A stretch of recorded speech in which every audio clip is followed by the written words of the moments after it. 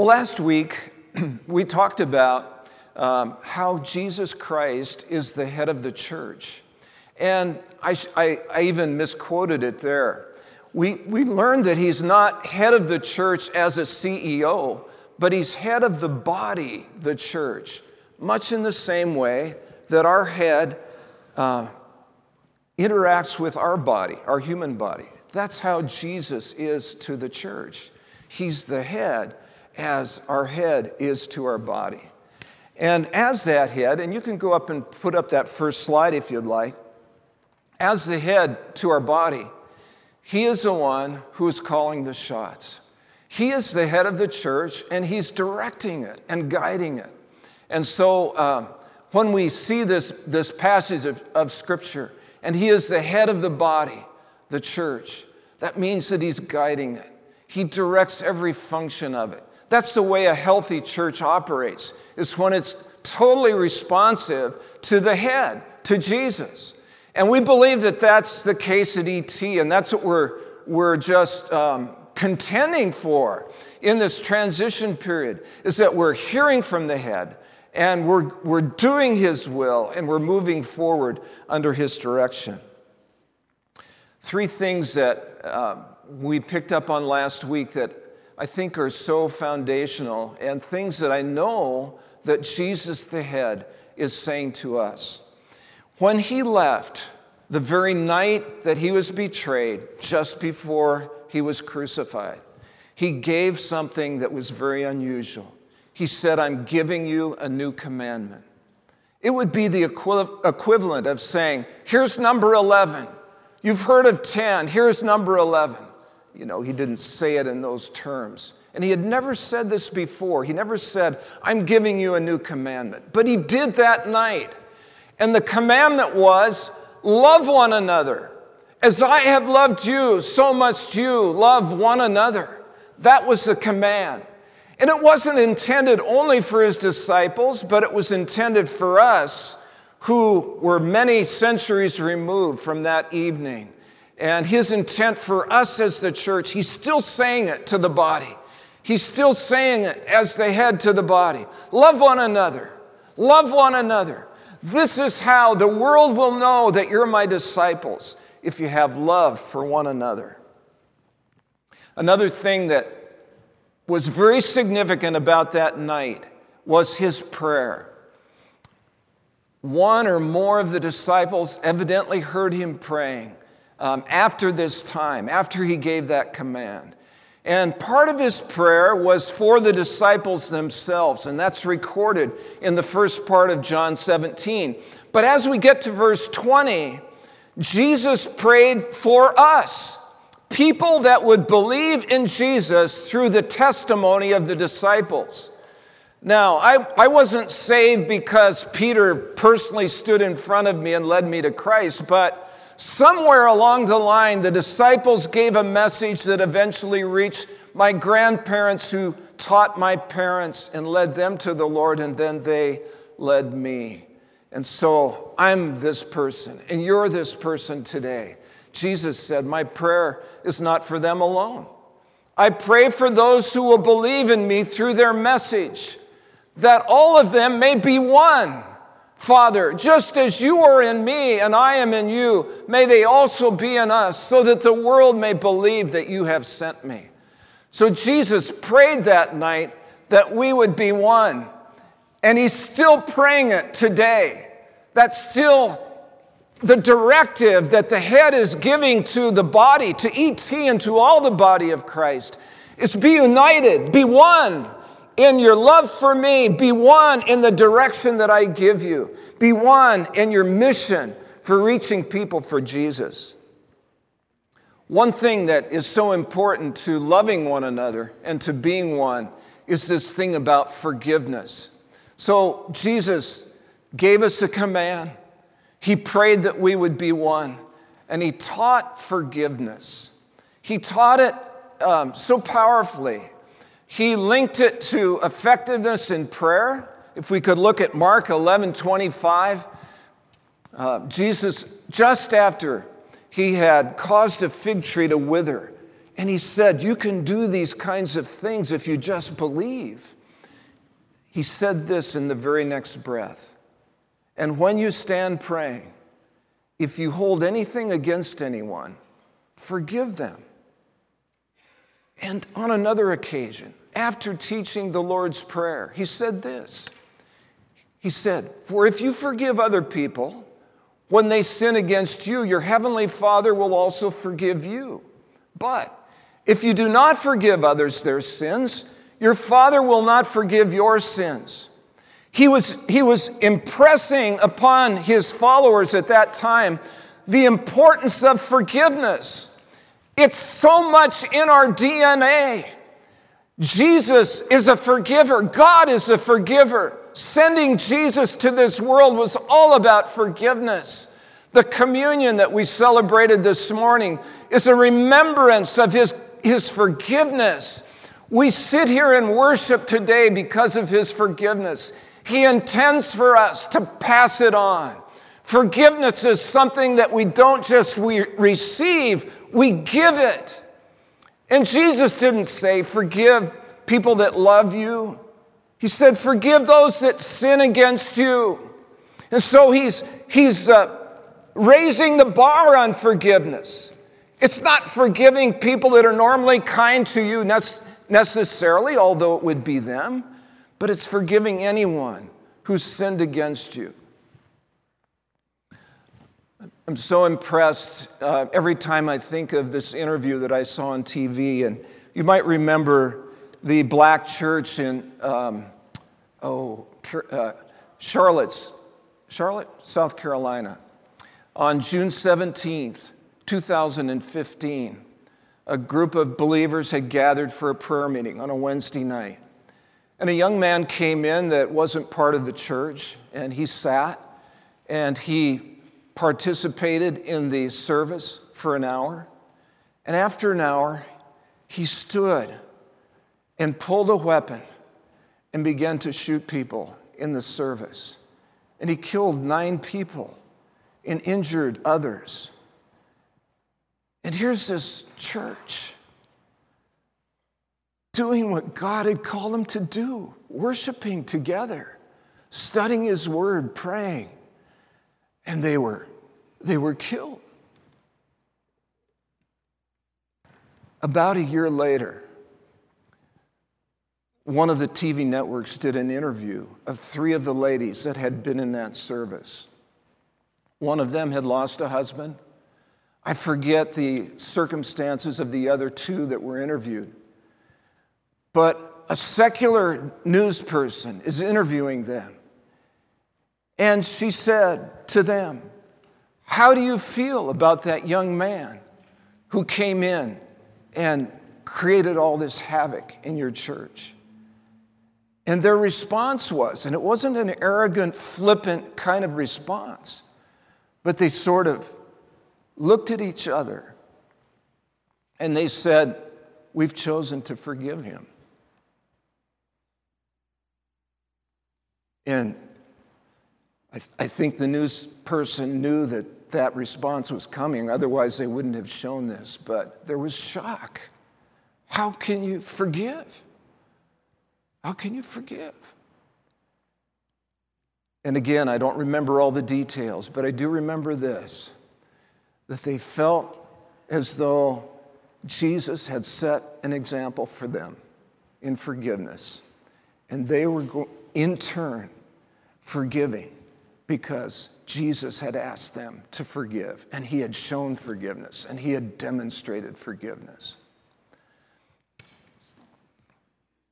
Now, we've got a big order, and by the way, I just felt directed today to go back and look at those 3 things that we talked about last week. That is, loving one another, being one, and forgiving.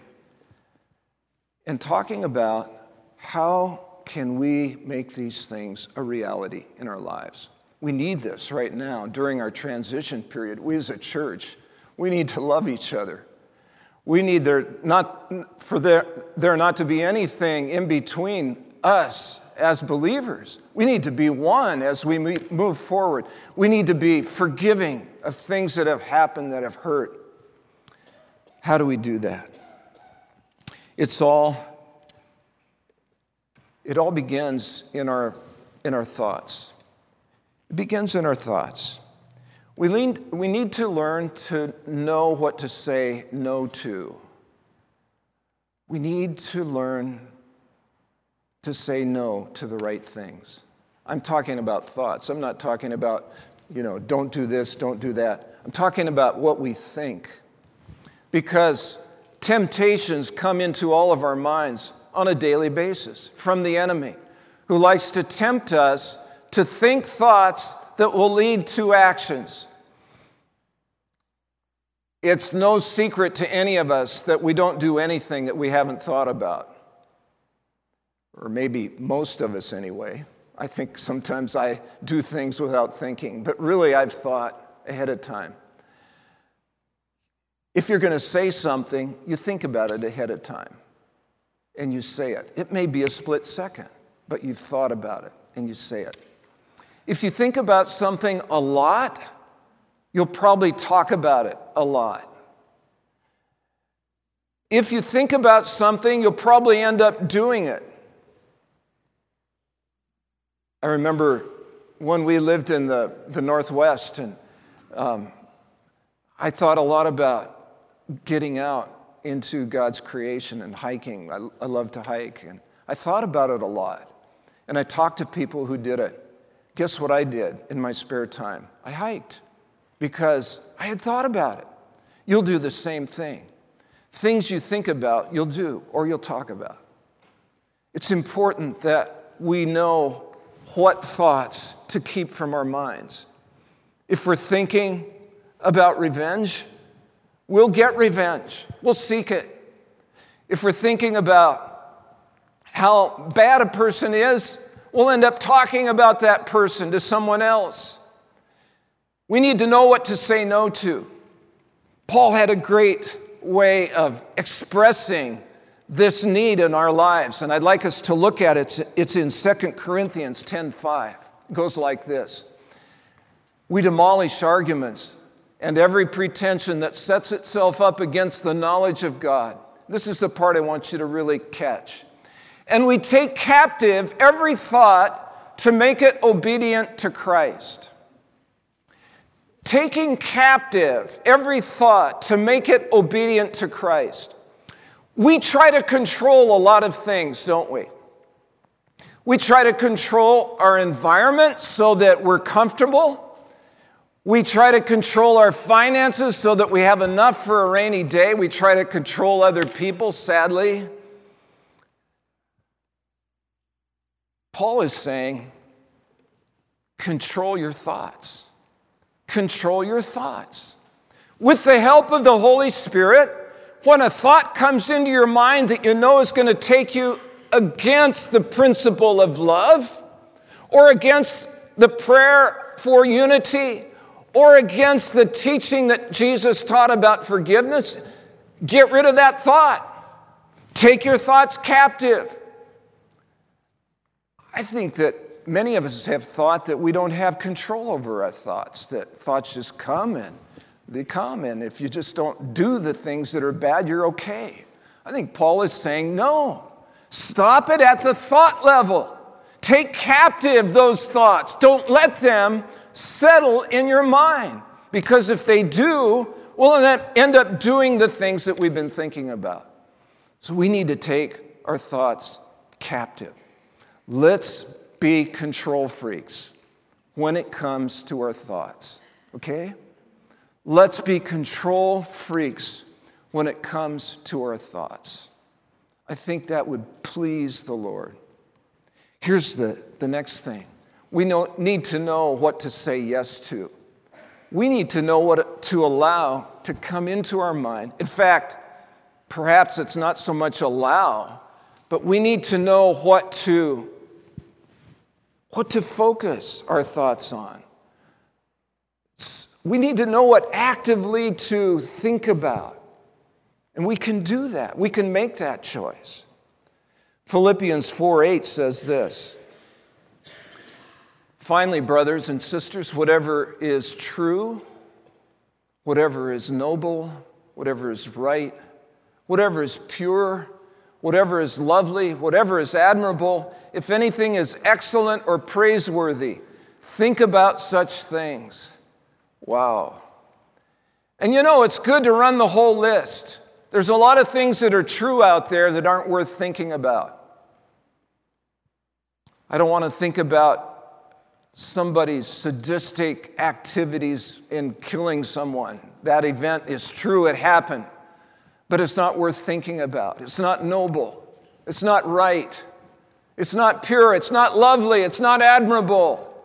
So we need to think about things that lift, things that take us into the presence of God, things that are characteristic of Jesus, things that He's commanded us to think about, like loving, things that He prayed for us concerning, like being united, things that He taught us, like forgiving.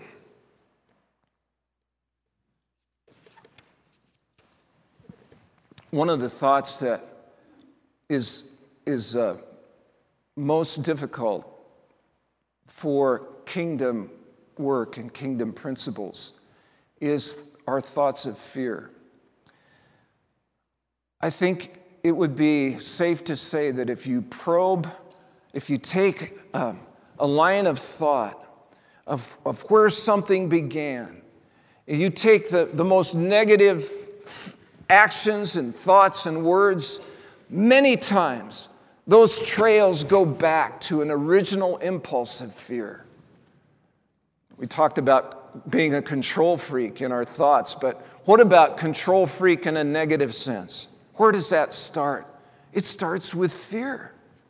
Fear that if I'm not in control, everything's going to be bad and things aren't going to go well for me, and so we grab control so that won't happen. Fear. You remember King Saul? He was appointed by God as king over Israel. And initially he did some good things. There was an amazing battle that he fought on behalf of Jabesh Gilead and won a great victory. And then some things happened. He was to wait for Samuel to offer a sacrifice before going into battle and at Gilgal. And as soldiers began to leave because things weren't happening quick enough, he became afraid.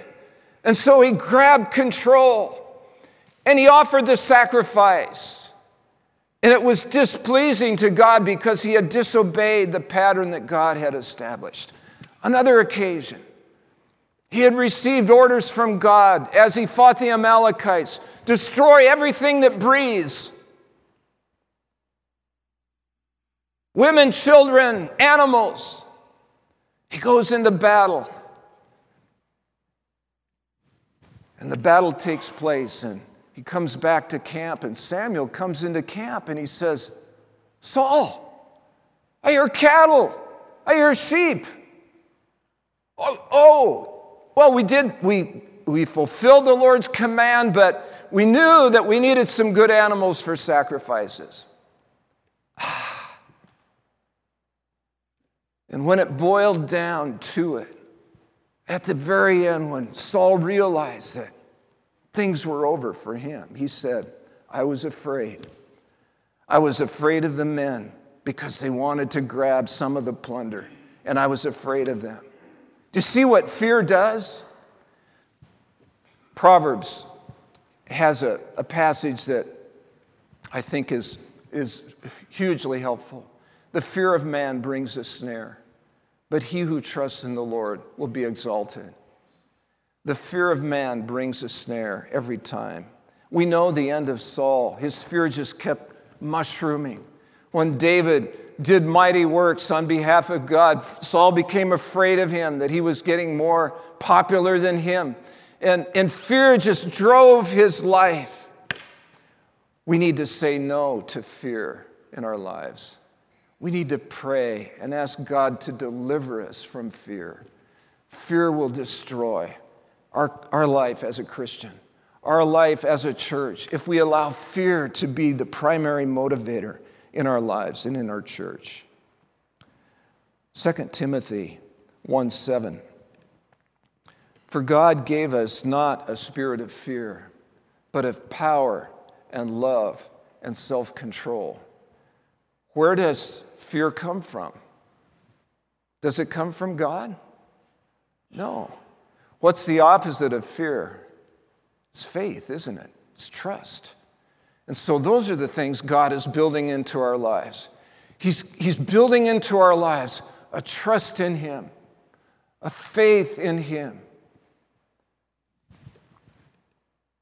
I think of the passage in Jeremiah 29:11. And it's not in the scripture that I gave you this morning, but here's the passage, and many of you know this by heart. For I know the plans I have for you, declares the Lord. Plans to prosper you and not to harm you. Plans to give you hope and a future. That's the kind of thing that God has in mind for us. And yet Satan will sit on our shoulder and tell us, God's got it in for you.